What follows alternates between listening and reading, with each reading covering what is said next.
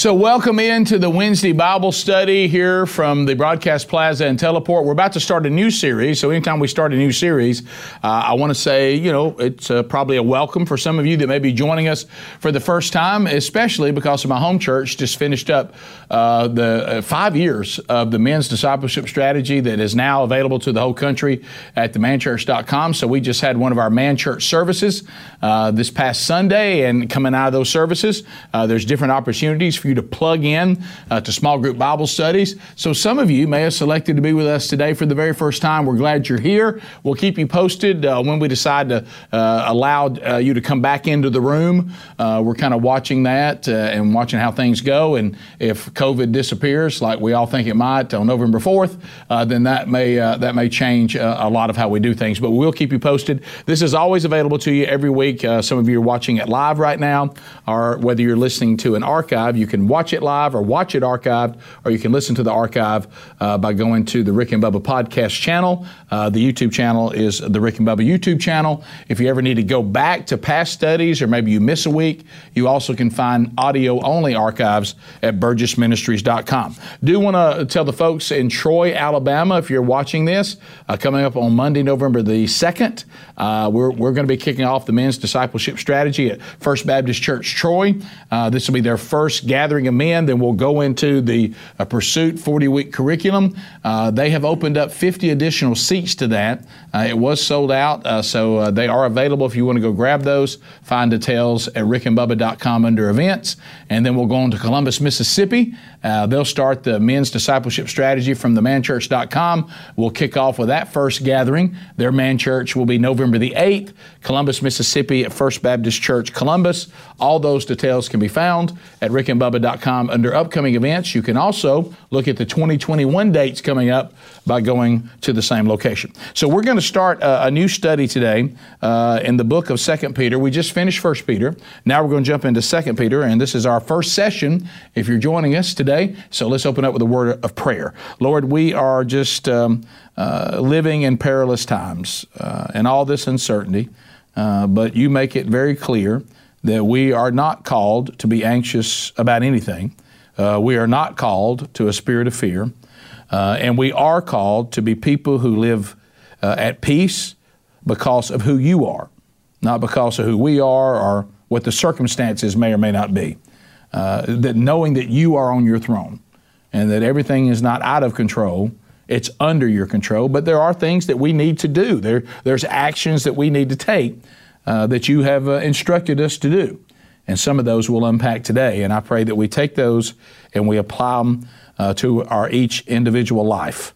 And Lord, I pray today that maybe there's somebody you draw to you in a way that maybe they've never gotten it. So may you be glorified, may I be crucified, and may I be, nothing, and you, of course, are presented as everything. In the name of Jesus, we pray. Amen. Okay, so we're going to unpack this. So let's talk about what Peter's doing here in this second letter. You're going to find out pretty quick that Peter knows that his life is coming to a close. He was told by Jesus that he would die a martyr's death. He knows, and he'll tell you even before we get through the study, that it's being revealed to him that time is coming. We know that Peter is martyred and was martyred by Nero. And the first letter that Peter wrote was just concerned about the suffering of the church. And we went through all that. The Christians were, which we should say, the disciples of Jesus, who people called Christians, they were being persecuted in a very intense way. Nero was trying to wipe out the church. And so Peter was concerned about the suffering of the church. Satan was attacking from the outside. He was going after Satan, the lion, you remember that he referred to in chapter 5. But now Peter, in this second letter, the second letter of Peter, I think may apply more to the current state of the church than even the first letter. I mean, and I'm speaking to the Western church, not the church around the world. The church around the world is continuing to be persecuted, and people are being killed and martyred. But here in America, in the Western church, in the European church, it's a little bit different. You see a little bit of persecution coming, but what you probably see more of is what Peter is now concerned about in the second letter, and that's not the attack from outside the church, but now it's going to be the attacks from within the church. Within the church. The first was about the church's survival by fiery torment, but now the church must face false teachings. And buddy, I don't know if you've been paying attention to the modern church and the Western church. There's a lot of bad theology out there. And boy, now more than ever, do you need to know the Word of God. Now more than ever, do you need to be able to spot a false teacher, a false prophet. And Peter was gravely concerned about this. So he's going to tell us some things today that will enable us to have that kind of knowledge and to be able to spot false teaching and those attacks from within the church. Now, I do marketing for a living. There's a lot of marketing that goes on, and I sell a lot of products. And I will tell you this, we're going to get to a line today in our study in chapter 1 of 2 Peter. If I were to come into your office and I'm trying to pitch you, and my final line was this: if you practice these qualities and you use my product, you will never fail. Have I got you? You'll never fail. Wait a minute. So if I do what you just said, I will never fail, that is correct. Are you in? I mean, at that point, you say, well, tell me. Well, we're going to be told that today by Peter. And so let's start off the first part about who he's writing to. You see, he refers to his full name in this letter, Simon Peter, a servant and apostle of Jesus Christ. And then he goes on, to those who have obtained a faith of equal standing with ours by the righteousness of our God and Savior, Jesus Christ. So he's talking to fellow disciples of Christ, and he's talking about that God and His righteousness has been given to all of those. His divine power has given us the power to be people that we could never be. And he's talking about this when we get started. So we know who he's speaking to, and he says, may grace and peace be multiplied to you in the knowledge of God and of Jesus our Lord. Don't forget the part about knowledge. We're going to get into that today. May grace and peace be multiplied to you in the knowledge of God and of Jesus our Lord. So now he goes on to saying, and this is one of these things that you remember when we did the Unsaved Christian, when we did and we kept starting every one of those Bible studies going to 2 Corinthians and hearing Paul saying, assess yourself. Let's see if you pass the test of you say you belong to Jesus. So why don't we now look at your life and let's look at Scripture and let's assess whether that's really true or not. And hopefully you pass the test that we can see the evidence of Jesus Christ. If you know my testimony, that's how I was redeemed as a grown man at 31 who had claimed to be a Christian since he was a child, but was living a life as an adult that didn't look anything like Jesus. It didn't look redeemed because it wasn't. And I had a pastor who took this view of Scripture and says, let's assess your life today. And let's look at how you live your life. Now, can you honestly tell me, after we've gone through your life compared to what it looks like to be redeemed, how can you say you're redeemed? So we're going to kind of take that attitude a little bit as we jump into verse 3, because first of all, Peter's going to be talking about what we're supposed to have access to. And he says, His divine power has granted to us all things that pertain to life and godliness through the knowledge of Him who called us to His own glory and excellence. It's His divine power that gives us power to be people we could never be. Everything depends on Him. His glory is granted to us in Christ. Don't lose in Christ. If you were at Man Church Sunday night, you know we talked about this a lot. So we in our study of the Gospel of John, which if you missed that, you can get that at burgessministries.com or here on this YouTube channel if you're watching. Just go back to the other studies. You'll see our 33-week study of the Gospel of John. And if you remember John 15, you see Jesus saying, if you abide in me, and you abide in my words, then I will produce fruit, because apart from me, you can do nothing. And if you see the Apostle Paul, he writes over and over again in his letters, he keeps using this term, in Christ, in Christ, in Christ.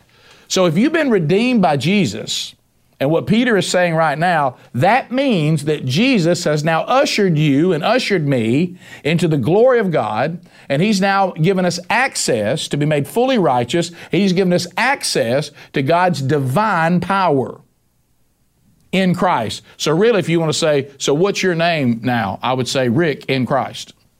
That's what makes me a new creation. I didn't make myself a new creation, not my new code of conduct or my new self-control. Jesus really is that powerful. I abide in Him. I'm devoted to Him. I belong to Him. I pursue Him. I seek Him. And so I've been giving access from Jesus to the divine power of God. And guess what? That changed me.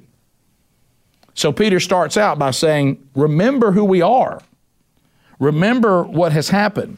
So then he goes to verse 4. By which He has granted to us His precious and very great promises, so that through them you may become partakers of the divine nature, having escaped from the corruption that is in the world because of sinful desire. So, God's promises are backed up by His integrity. God's promises also promises the power to be sanctified. God promises that we will escape from the sin and its corruption. We don't have any excuses. So, Rick, what delivers you from the sin and corruption of the world? God does. So these things that you used to do, you don't do anymore. How did you stop doing them? By clinging and attaching myself to the true vine, to Jesus. Jesus took all that away. I can't explain to you a moment when all of a sudden, and I think that's where people mess up. I get emails about this all the time. And people are saying, well, what do I need to do? And that especially with men, that's what we do. We're trying to say, give me the formula. I mean, what do I got to do to fix it? What are the things I need to do? Well, we know that James said, submit yourself then to God, resist the devil, he'll flee from you, come near to God, and he'll come near to you. Action, action, action. We know that we're saved by grace through faith, but this faith is a faith of action. What's the action? To go after Jesus. I mean, I don't know why, when it happened, that I had no desire to read the Bible. Now, honestly, it's all I really want to talk about. I can't tell you how that happened, other than I began to pray, I began to seek. When called to, I begin to fast. These disciplines of the Spirit, these things aren't to earn my salvation. They're part of my salvation. I was made fully righteous by Jesus, not by my works, not by my devotion to some new code of conduct, but I was made fully righteous because of my devotion to Jesus. And I cling to Jesus. I abide in Jesus. And since I started doing that, all of a sudden, I don't desire the things I once desired. See, we think Jesus is in the business of giving us our desires. That's that health, wealth, and prosperity garbage that is heresy, blasphemy. No, what really happens is God changes our desires. See, this is the biggest mistake that most of us make. We think that discipleship is us getting Jesus to conform and be more like us, to be something that's more comfortable to us. No, discipleship is we're being conformed to be more like Jesus, and then Jesus doesn't make God something we're more comfortable with. Jesus makes us something that a holy God is more comfortable with. See, we got it backward. We think conforming to Jesus, we're going to conform to Jesus and make Him more like us. That's why we paint all this big man upstairs garbage, and Jesus sometimes is portrayed as this hippie, this putting together a spiritual Woodstock. No, He's the King of Kings and He's the Lord of Lords, and He is going to judge heaven and earth. And like we talk about, He was the mouthpiece of God. The prophets were the mouthpiece of God in the Old Testament. We studied this in John. He became the mouthpiece for God during his time in His ministry on earth. He's ascended to the right hand of the Father, and now the voice of God to us is the Holy Spirit. Lo, I'll be with you to the age of the earth. So when you look at the Great Commission, then you have to think to yourself, well, He keeps talking about us, that God's promises are backed up by who He is. He provides the power for us to be sanctified. His seed really does change us. He provides the escape from sin and its corruption. So if I keep going back to sin, remember this, and we studied this, and this was good in one of our past studies. If I go back to sin now, if I'm truly redeemed, I go back willingly. Not because I don't have any control anymore. Because see, back when I didn't have any control, that's when my spirit was dead. So my flesh ran everything because the spirit was dead because of the original sin. But when Jesus redeemed me, 1 John tells me that God's seed now comes into my spirit, and now that dead spirit comes alive, and now the battle between the flesh and the spirit is actually a battle. Before it wasn't. The flesh won everything. It had no opposition. So now as I feed the Spirit, now as I grow in Christ, now as I attach myself to the true vine, I now have access, like Peter says, to the divine power of God, and the divine power of God delivers me from the slavery of sin. So if I go back to sin now, I go back as a free man. I choose it. So that leads us to it's almost like Peter says, look, I want to just set you up on what we have access to, and then I'm going to tell you things you need to do to continue to access it. So then we get to verse 5. For this very reason, and these are going to be unpopular statements in the modern church today, what I call the era of grace abuse, because you're going to hear some words here that are action words. I guess we do take action. Listen to this. For this very reason, make every effort. What? Make every effort. Remember we talked about before. We are saved by grace. Don't hear me saying anything else, because that would be blasphemy. We are saved by grace. I can't do anything about saving myself. By faith, and this is where we mess up. This is that effort that he's talking about. This is a faith of action. You've heard me talk about this a lot. The Hall of Fame of Faith in Hebrews 11. You don't find anybody in the Hall of Fame of Faith that just believed that God had told them to do something. That's all they did. They just believed it. No, they did it.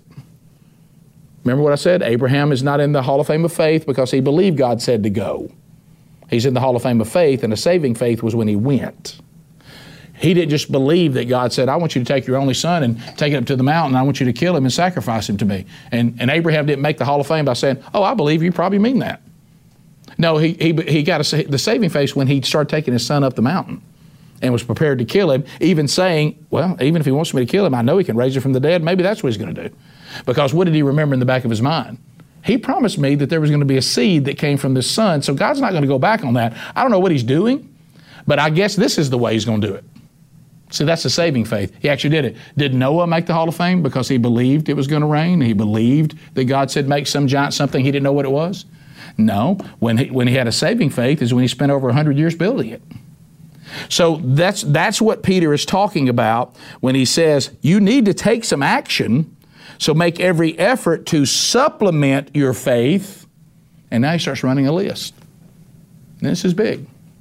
So now Peter says, let me tell you, now remember, don't ever forget the theme of 2 Peter. Peter is now, he's left the physical persecution outside the church. That's 1 Peter. Now he's very concerned about apostasy. He's very concerned about heresy. He's concerned that we're going to be duped by bad theology. Now Satan's attack's going to rise up from inside the church. The great Adrian Rogers, who I have tremendous respect for, once said, when you're looking for Satan, never fail to check the pulpit. So this is why he says, and I don't understand this. I know a lot of women are now watching the Wednesday Bible study, and that's fine because we're doing expository teachings. That's fine. However, I want to talk to the men for just a minute.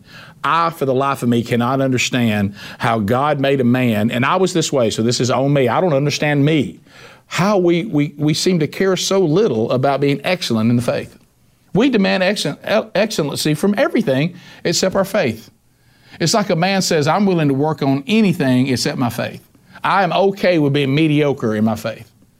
Well, I got news for you. Peter says that's not going to do because you're going to be destroyed. You ain't going to make it.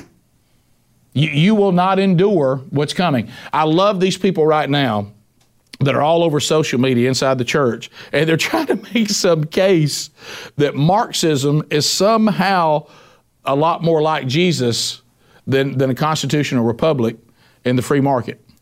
That if Jesus was here today, he'd be a Democrat. Can I give you a heads up? Jesus wouldn't be a Democrat or a Republican. Okay, Jesus' kingdom is not of this world. I love the fact that y'all actually think he would pick apart.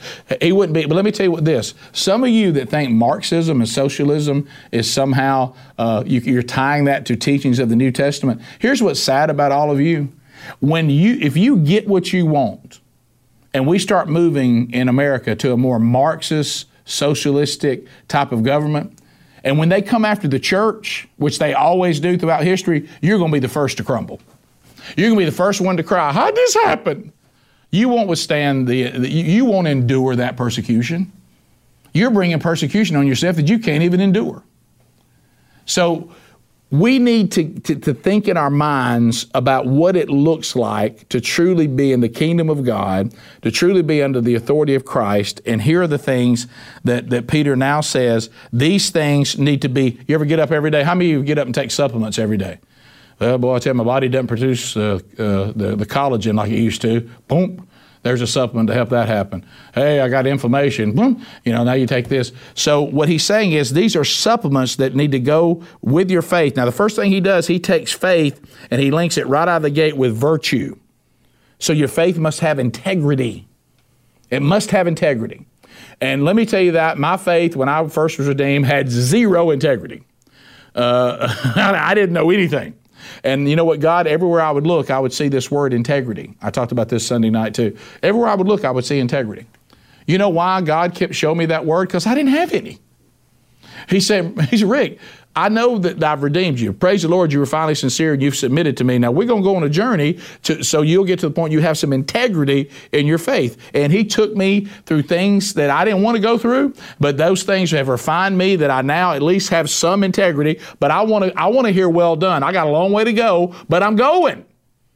Some of you say, well, Rick, it'll never be perfection, but would you at least like to join us on progress? Progress is demanded. Perfection is in Jesus, but progress is demanded, and that's what Peter's talking about. Does your faith have any integrity? Does it have anything? Do people look at you and somebody says, that's a man of faith right there, and people go, you sure about that? That surprises me. Have you ever had that happen to you before? You ever had anybody tell you that a guy was like in a church or that he was a Christian? You're like, really? Played 18 with him. I didn't come to that same conclusion. That's surprising. So the one thing that Peter says is that our faith must have integrity. And I love the word when you're talking about the integrity. You realize this means that it's a genuine faith. It's a faith, and the virtue must stand beside your faith. It's moral excellence. I love this one definition I saw of virtue: genuine goodness. So I don't just claim to be redeemed. I'm genuine. You do see Jesus in me. I don't just say it, you actually see it. So that's the first thing he says. If you're going to pass the test and you're not going to be duped and you're not going to be fooled by this attack within the church, you're not going to somehow think that God changed his standard for marriage and you're going to go out and your kids are going to get involved in same-sex marriage. You're going to post it on Facebook and start telling the church, expect the church to go on there, which sadly you'll see, and have a bunch of like buttons of everybody just says, I guess this is okay, when Scripture says otherwise. See, that would be a faith that doesn't have integrity. It's not a genuine faith. And so that's the number one thing. So let's see what's next. And he does them in a list here. So we must have virtue.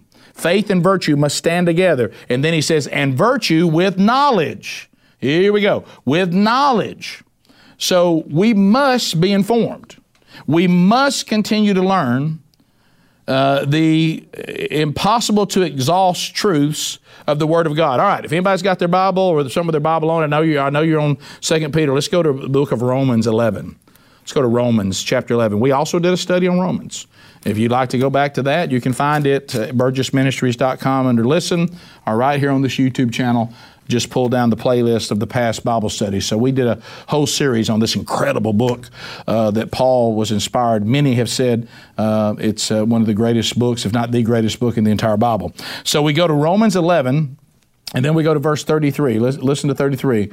Oh, the depth of the riches and wisdom and knowledge of God, how unsearchable are his judgments and how inscrutable his ways. I mean, when will we ever learn all of it? We won't. But that process needs to keep going, because remember, see, knowledge is one of those things, we said it 1,000 times and it's kind of old and worn out, but it's a great one, is I remember this movement, I think, was it the 80s? What would Jesus do? Was that the 80s? I don't know if it was the 80s or early 90s. I think it was the 80s. Well, it really should have been called What Would Jesus Have Me Do? Because Jesus is perfection. We have access to that, but I don't know that we ever, in this progress, will ever become another Jesus, because he was perfect. But what does Jesus call me to do? Well, would we agree when he says, if you love me, you'll obey my commands? Do we agree how the great omission from the Great Commission, teach them to observe and obey all I have taught you? Would you agree that if your children come into your room, dad or mom who's watching this, and say, I was at school today, or God forbid you send them to college, you better find out what's going on at college, and my professor said, or my teacher said this, this, and this, and said that in the Bible, that's what God says in the Bible. And are you going to go, I have no idea, sorry. Well, that's going to be bad, because now they're going to have to go and find it somewhere else. So Peter says, you must have a faith of integrity. You must have a lot of knowledge, or then I can't recognize something that's wrong. It's impossible to do what Jesus would do if you don't know what he did. I mean, that's going to be an uphill climb. I mean, can you imagine me going out and claiming, instead of claiming I'm a disciple of Jesus, claiming I'm a mechanic? And then you say, what's wrong with my car? I say, I have no idea. I thought you said you were a mechanic. Well, I claim to be one, but I don't know much about cars. Well, then I probably need to stop calling myself a mechanic, because I don't know what I'm talking about. And guess what? I'm not any help to you. So what do you think I ought to do about my car here? Or worse than that, what if I pretend to be a mechanic and I tell you the wrong thing? And your engine blows up.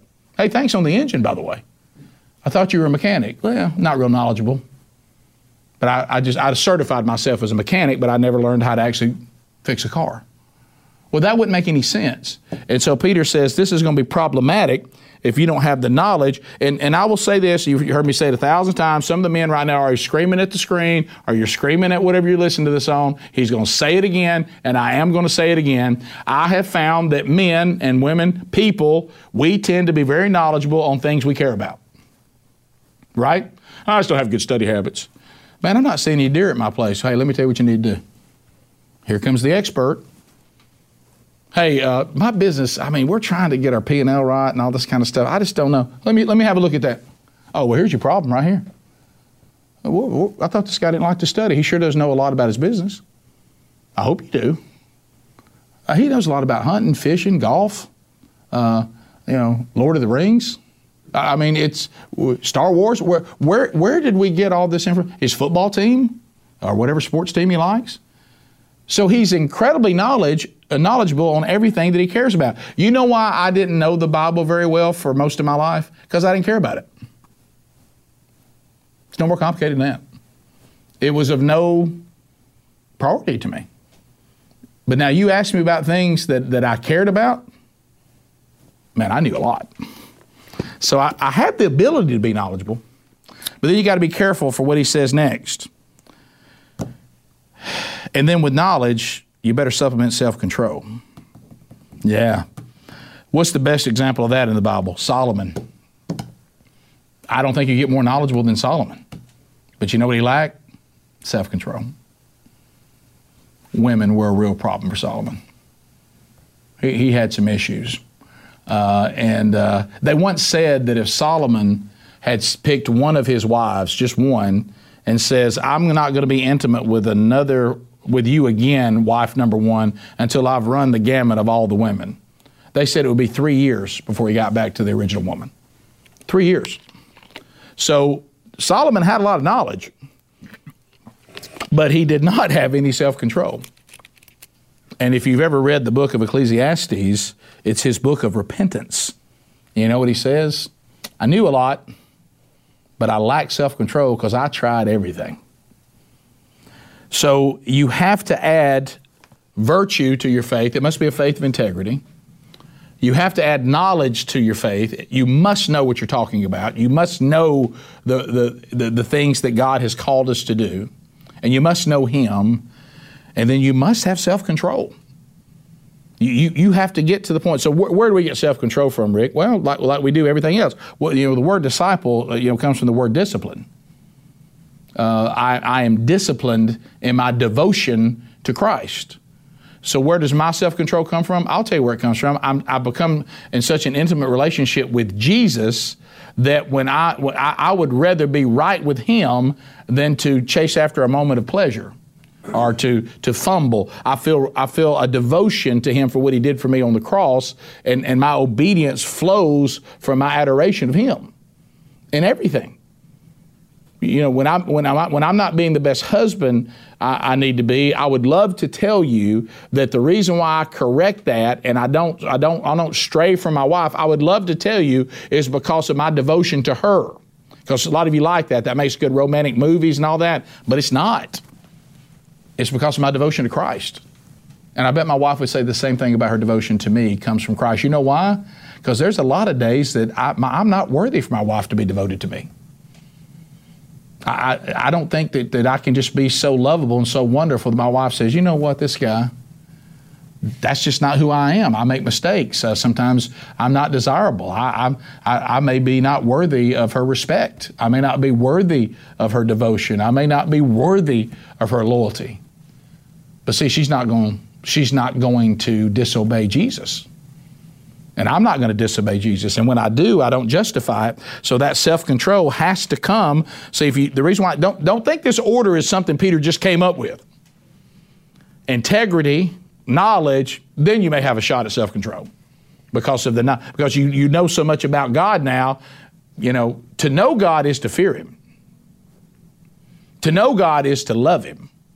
To know God is to serve Him. So if you don't feel any obligation at all, not obligation like I have to do something to earn salvation, but obligation to the God that gave you salvation, then you don't understand what happened. You don't know how wretched you really are. You don't know how bad things really were for you. Because I know what I deserve, and I know because of Jesus what I've been forgiven.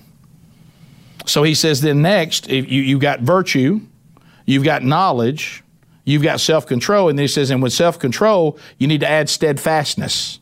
So what the steadfastness, now there's other words in different English translations you'll see. So, some translate that as patience. Some translate that as endurance. And that's really what it is. Steadfastness means I'm solid. Notice we're walking virtue, knowledge, self-control. So you don't take steadfastness, try to put it up at the top because it won't work. You better work this in the order that Peter, being inspired by the Holy Spirit, is laying it out. Steadfast. Are you solid? Can God depend on you? Can He look down like He did with Job and say, you come against him, he won't turn on me? I think about that a lot. Because God does not tempt us, but He does test us. And He's testing for it, don't you? And James talks about this. These difficulties produce steadfastness. Hey, I wonder if I can trust so-and-so. Well, let's find out. I mean, did we not do that? I mean, anything you've ever been in your life, there comes a point where somebody has to say, think about people like, would you just let, at your business, would you let just anybody have control of the money? You better not. Who are you going to have control of the money? Somebody that's steadfast. Somebody that's solid. I got a man in my life that I love what he says. Every time I see him, I'll ask him, I say, how you doing? And he says, steady. I'm steady. My highs aren't too high. My lows aren't too lows. I'm not over here where God can't trust me one day. The next day I do pretty good. I don't sway. I love that about John the Baptist when Jesus said, what y'all think y'all going to find out there? Just some weed whipping in the wind? No, you found a man that was steadfast, did you? And He's calling you to repentance and you don't like it. And He's devoted to me and He's going to do exactly what He was told to do. Is that you? Are you about the Lord's business? And does the Lord say, just like I think about this so much, and I want to continue to try to pass the test, any test that God puts before me, to prove my steadfastness, but also produce steadfastness. So, can God trust you with a test? I mean, some of you may be watching this or listening to this, you go, you know, I've really never faced a lot of difficulty in my life. It may be that God can't trust you with it. And you know, that's something to consider, because there's a lot of things you see in Scripture. You see 2 Timothy 3:12, you see Paul writing to Timothy, and he says, hey, tell everybody that chooses to live a godly life that they will be persecuted. You see Jesus in John 15, we were talking about the true vine, and he didn't even get too deep into John 15 talking about the true vine. And I'm really thinking, you know, and Jesus did this a lot. Jesus didn't do pep talks the way I would do them. Because Jesus really starts out with, here's some things that are going to be problematic. You know, I would save that to the end. I would fire everybody up and then go, now let me let you know this. Not Jesus. Jesus always tells you right out of the gate what to expect. Deny yourself. Come with me. Pick up your cross daily. Hey, you know what? Your family may turn against you. Just know if you're going to follow me, everybody's going to hate you. But remember, they hated me. They hate your devotion to me. Listen to what he says about the true vine we talked about. He says, every branch in me that does not bear fruit, he takes away. And you're like, yeah, that's right. But listen to this. Every branch that does bear fruit, he prunes. So it might bear more fruit. So wait a minute, Rick. You mean to tell me that my steadfastness is me agreeing and standing firm, and even if I am producing fruit for the kingdom, he may prune me and refine me so that I'll produce even more fruit? Yes. And it'll produce steadfastness, or you'll fail. And you know when you fail what that means? You didn't have any virtue. Your faith didn't have any integrity. And it probably means you didn't have any knowledge because you didn't know what was going on, which is why you didn't pass it. And you didn't have enough self-control to stand firm. So steadfastness, endurance. You know, keep in mind, you hear the Scriptures talking a lot about those who endure will inherit the kingdom of heaven. So do you have that? So our faith needs to have this. We supplement it with integrity. We supplement it with knowledge. We supplement it with self-control. And we supplement it with steadfastness, our patience and endurance and perseverance. So then next, here comes, look how long it took to get to this one, and there's a reason for that. And with steadfastness, godliness. Ooh, well, that's way on down the list. Because I got to tell you something, there's a process to being a godly man or woman. What does he mean by godliness here? If you look at the original Greek word he's using here, it means to be devout, to look to Jesus, be pleasing to God. Godliness is to be pleasing to God. I like that one. Makes a lot of sense. I can look at that one. So let me ask you this. If God looks at your life, does he see that you are living a life that is pleasing to him? Because that's godliness. It's to say that I'm devout to God. I'm devoted to him. You know, you remember when we talked about this message that we did Sunday night, and we were unpacking the term discipleship and disciple, devotion, connected to, in Christ. And I really was taken back, and I'd forgotten. We did the study, which you can't find it on video, but you can on audio only at burgessministries.com. We did Dallas Willard's book, The Spirit of the Disciplines. And hey, baby, it was a wild ride. That is a challenging book. And one of the things that Dallas Willard talked about, which I had forgotten about until I went back and got ready for this message Sunday night, he said in the New Testament, the word disciple is used 269 times. The word Christian is only used 3. And only one time is it used in a positive light. And that's the message we did in Peter. Peter says, hey, I know Christian is derogatory, and everybody's using that to make fun of you. Don't let that be a derogatory statement. Be proud they call you a Christian. So, but disciple was a given. which means everybody in the New Testament that was called mockingly a Christian was already a disciple. But see, the Western church has gone a different way. Instead of us going out and producing disciples, we go and grab converts. We just want a conversion. And once you've converted, we go, got that one, and we move on. There's a lot of churches, they don't even require you to be vetted out to be a disciple of Christ to become a member of the church body.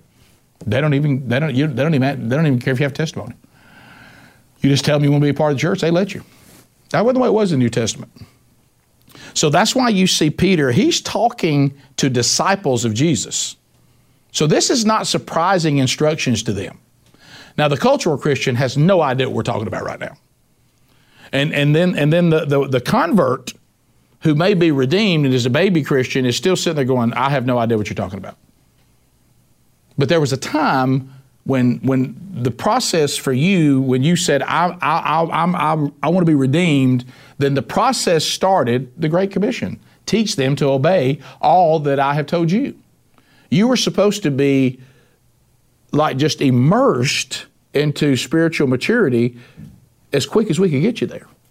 Now, if you want to stay in a church in America and just wallow around as a spiritual infant for the rest of your life, they'll let you.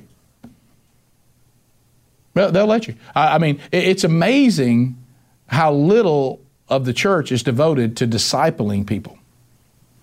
And, that's what we do with the men's ministry, because the problem with men, we treat the symptoms of what's wrong with men. The root of the problem is they're either lost or they're a spiritual infant. And here's Peter saying, we got to come out of spiritual infancy because you're not going to survive what's coming against you next, and that's going to be an attack from within the church. You're going to start seeing false teachings, false theology. Satan is coming inside the church now, and you got to be ready, so you need to supplement these things to your faith. So next, after godliness, he says, brotherly affection. Yeah, brotherly affection. If you don't do all these things, I don't love you. If I don't know you, just because you remember the church. But I tell you what, if I'm putting on virtue, and I'm putting on knowledge, and I'm putting on self-control, and I'm putting on steadfastness, and I'm putting on godliness, guess what then comes out of me next? Brotherly love. Oh, I love the brothers and sisters of the faith. A genuine spirit of brotherly love among believers. We're kind to one another. And one thing I love too, you know what Jesus always showed us? That he was approachable. Are you approachable? Do you have time for people? To talk to them, to cry with them, to grieve with them? He was always approachable. To be charitable, to be giving, to help when your brothers and sisters need help. It's really an overall love for everyone, forgiving and not harboring bitterness. It's that 1 Corinthians 13 kind of love, where it's not these things and it is these things. And then he says this brotherly love, which leads to just love overall. So the brotherly love is the love that we have among the church. Remember what Jesus said, one of the signs of his disciples? You have a unique love for each other, and people will know you're my disciples. But then he says, and then brotherly love, the next thing you put on is just love in general. And that is a love, not an approval, but a love for everyone. A different kind of love, a genuine love among the believers, that's a different level, but an overall love produced just because that God himself said that he so loved the world, not the sin of the world, but the people of the world, that he was willing to give himself up for them, and we should follow that example. Look at verse 8. For if these qualities are yours and are increasing, they keep you from being ineffective or unfruitful in the knowledge of our Lord Jesus Christ. So this leads to fruitfulness. All of these things that Peter tells us to add, if we take those you know what everything he just told us to do? They're all manifested in Jesus. Don't miss that. So if we follow this supplemental plan of virtue, knowledge, self-control, steadfastness, godliness, brotherly love, and love, then we will be fruitful. It's what he said. It keeps you from being ineffective. And it establishes fruitfulness. Look at this. It keeps you from being ineffective or unfruitful in the knowledge of our Lord Jesus Christ. It goes back to what I had to say in my own life. It's impossible for me to be right with Christ and live in a way that is contrary to Him. It's not possible. Not because of who I am, but because of who He is. And this is what Peter is saying. And then look at, he says at 9, stop being delusional. Look at verse 9. He says, for whoever lacks these qualities is so nearsighted that he's blind, having forgotten that he was cleansed from his former sins. If you don't do these supplemental things, you know what you forget who Jesus is and what He did for you. And you're delusional, and it says that you're blind, you lose sight of your condition. We forget that we were purged from our sin. Don't ever forget what you were purged from. You know why I'm so thankful for Jesus? And boy, this was one of the things that hit me in our last study. When the adversary begins to talk to God about me, it's not him lying about me that throws me, it's him telling the truth about me. See, I ain't never forgot how wretched I was. I don't waller in it because I'm not that man anymore. But I don't want to forget what Jesus did. And when we start getting delusional as if the way Jesus made us is the way we've always been, and there's no need for me to be supplementing these things because I'm just fine, then you're going to become delusional at your condition, and you're going to forget that you were purged from sin, and then before you know it, and I've seen it happen, you start taking grace and abusing it. I love when some of these new people that are grace abusers, well, I'm free in Christ. Yeah, you've been freed from sin. You haven't been freed to sin. Romans 6, read it from time to time. You have not been freed to sin. You haven't been freed to walk these lines with alcohol that you like to walk. You haven't been free to do these things. Did you hear what we just talked about? What did you not? Have you never read 2 Peter about the things that we're supplementing to our faith? And then look at verse 10. Therefore, brothers, be all the more diligent to make your calling and election sure, for if you practice these qualities, you'll never fail. Man, if you can't put that on your product. Wait a minute, Peter, are you telling me that if I follow this and I'm diligent about being sure my faith has integrity, if I'm diligent about I can never have enough knowledge about Christ and His Word and His commandments and what He's called me to, if I will be all the more diligent about my self-control, diligent about my steadfastness, diligent about my godliness, diligent about brotherly love, diligent about an overall love that flows from Christ who desires that none should perish, that I will never fail? Apparently. So if you fail, you haven't been diligent. This is a word that means to have zeal, to be hasty about it. Make an effort. Assess yourself. Do you pass the test of being part of the elect? Now you're thinking, Rick, are you talking about salvation? Am I going to mess this up? I mean, take your Bible if you got a minute. Go to Matthew 13. This is what he's talking about. Matthew 13. Guess who else talked about it? Jesus. Matthew 13. That's why Peter knows this. The sower. A sower went out to sow, and as he sowed, some seeds fell along the path, and the birds came and devoured them. Other seeds fell on rocky ground where they did not have much soil, and immediately they sprang up, since they had no depth of soil, underline. But when the sun rose, they were scorched. And since they had no root, they withered away. Other seeds fell among thorns, and the thorns grew up and choked them. Other seeds fell on good soil and produced grain, some 100-fold, some 60, some 30. He who has ears, let him hear what I'm saying. That's what he's talking about.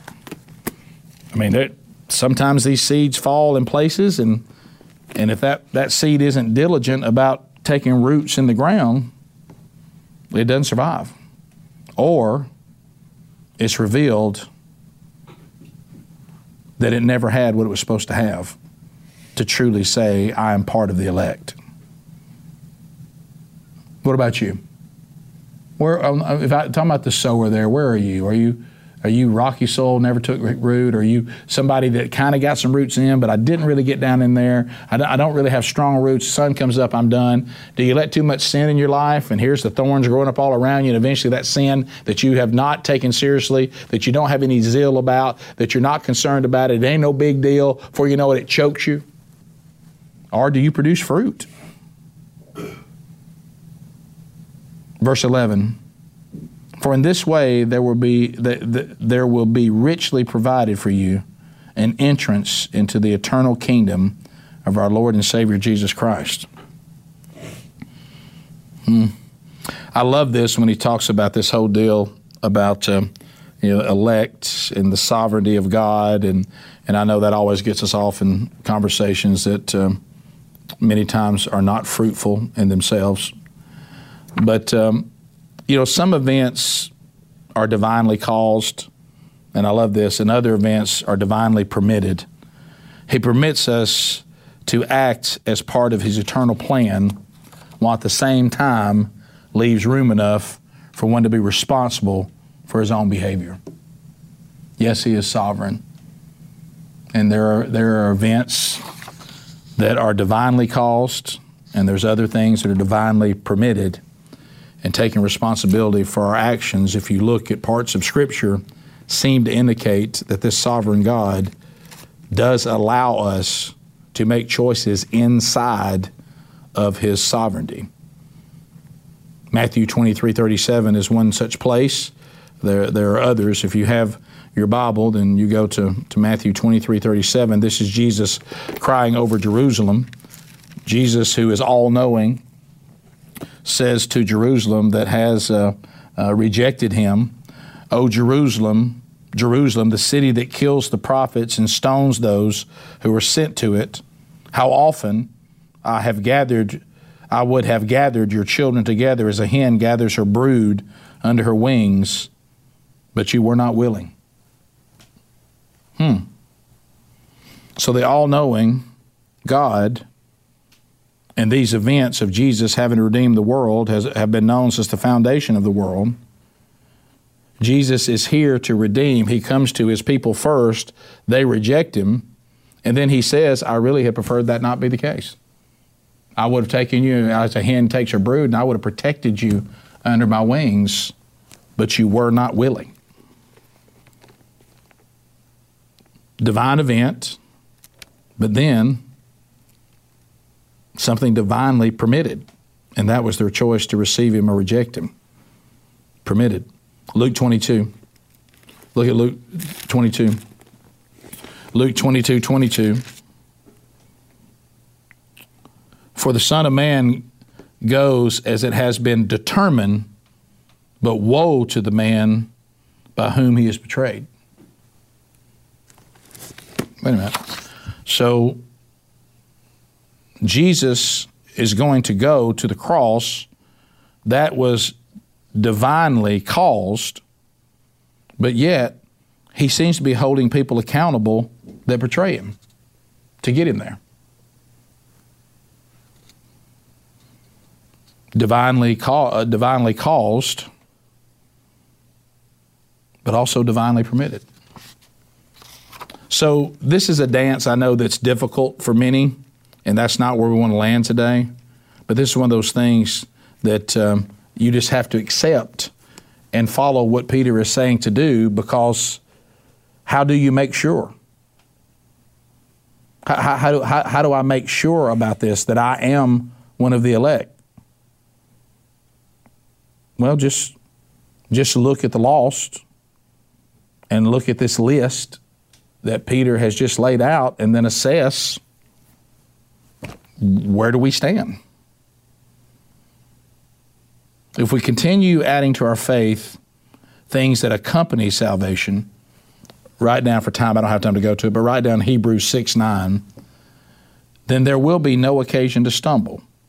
There's a hint here that not everyone that is coming into the final kingdom of God I mean, even those who are going to make it, there seems to be here a very clear indication in other places as well that not all will have this abundant entrance into that kingdom. There will be degrees of glory and different capacities and rewards and treasures even in heaven. You can look to 1 Corinthians 15, 39 through 44. Let's turn there real quick. 1 Corinthians 39, and then let's go to, 1 Corinthians 15, and then let's go to verse 39, and let's read through 44. Verses 39 through 44. And here's what he says. For not all flesh is the same, but there is one kind for humans, another for animals, another for birds, another for fish. There are heavenly bodies and earthly bodies, but the glory of the heavenly is of one kind, and the glory of the earthly is of another. There is one glory of the sun, another glory of the moon, another glory of the stars, for the stars differ from the star in glory. So it is with the resurrection of the dead. What is sown is perishable, what is raised is imperishable. It is sown in dishonor, and it is raised in glory. It is sown in weakness, it is raised in power. It is sown a natural body and raised a spiritual body. And then it goes on to say that this is not the case for animals. But he lists that there are degrees that we will see of people in heaven. And I love that the writer of Hebrews says in chapter 6, let us go on. Let us not be content with where we are. Let's go on in our faith. Let's be devoted to these things that Peter says that we should supplement to our faith. And then we will never fail. It's a big statement. So when you look at your life, how are you doing on these things? I mean, if we look at the list, do you see your faith of having integrity? Do you see your faith being one of knowledgeable? You know your faith, you understand it. Do you see self-control in your life? Do you see steadfastness? Do you see godliness? Do you see brotherly affection? Do you see love? Do you see fruitfulness? Well, as we've started this study of 2 Peter, Peter seems to think this is really important because he starts this right out of the gate. And we know what he's concerned about. And we see this happening in our country now and in the Western church, don't we? We see a falling away. I know John warns us. He said, when you see those fall away, they were never with us. Or Peter might say, well, they fell away because they never supplemented these things to their faith, so their faith lacked integrity. What about yours? What about mine? It's a great time for us to assess these things. Let's pray. Lord, thank you for this convicting message to get us started in this new series in 2 Peter. Lord, I pray that all of us today will assess ourselves and see where we are. I pray, Lord, that maybe we get excited today and we go to 2 Peter ourselves and we take these supplements and we underline them and we spend some time assessing where we are on this list that Peter says that if we will diligently follow, we won't be ineffective for the kingdom. We won't be unfruitful, and we will never fail you. I pray, Lord, that if there's anyone out there today that something has pricked their heart today, they'll make a move to adjust to where adjustment needs to be made. And Lord, I pray that you continue to draw them to you. And if they think today that they don't see themselves in the way they should, they don't see your power in their life, that today they'll just right now, for the first time or the first time they meant it, they say, Lord Jesus, I submit completely to you. I repent wholly of my sins. I repent of my lack of these things in my life. And I want to really know you in a personal way. I want access to that power. I don't see it in my life. Lord, I know you love me. I see what you did for me on the cross, but will you teach me to love you? The Bible says if you're sincere about believing in your heart and confessing with your mouth that you want Jesus to be your authority and you repent of your sins and you're sincere about that, that maybe your seed just was made alive but now there's a process of sanctification that requires your action. Lord, I pray that you will be glorified in all of our lives. In your holy name we pray, amen. Thanks for being with us. If there's anything today that prompted a question from you, or you need someone to talk to and you don't have anybody to talk to, you can reach me, Rick, at rickandbubba.com. Hey, thanks for being with us today, and I look forward to talking to you next week.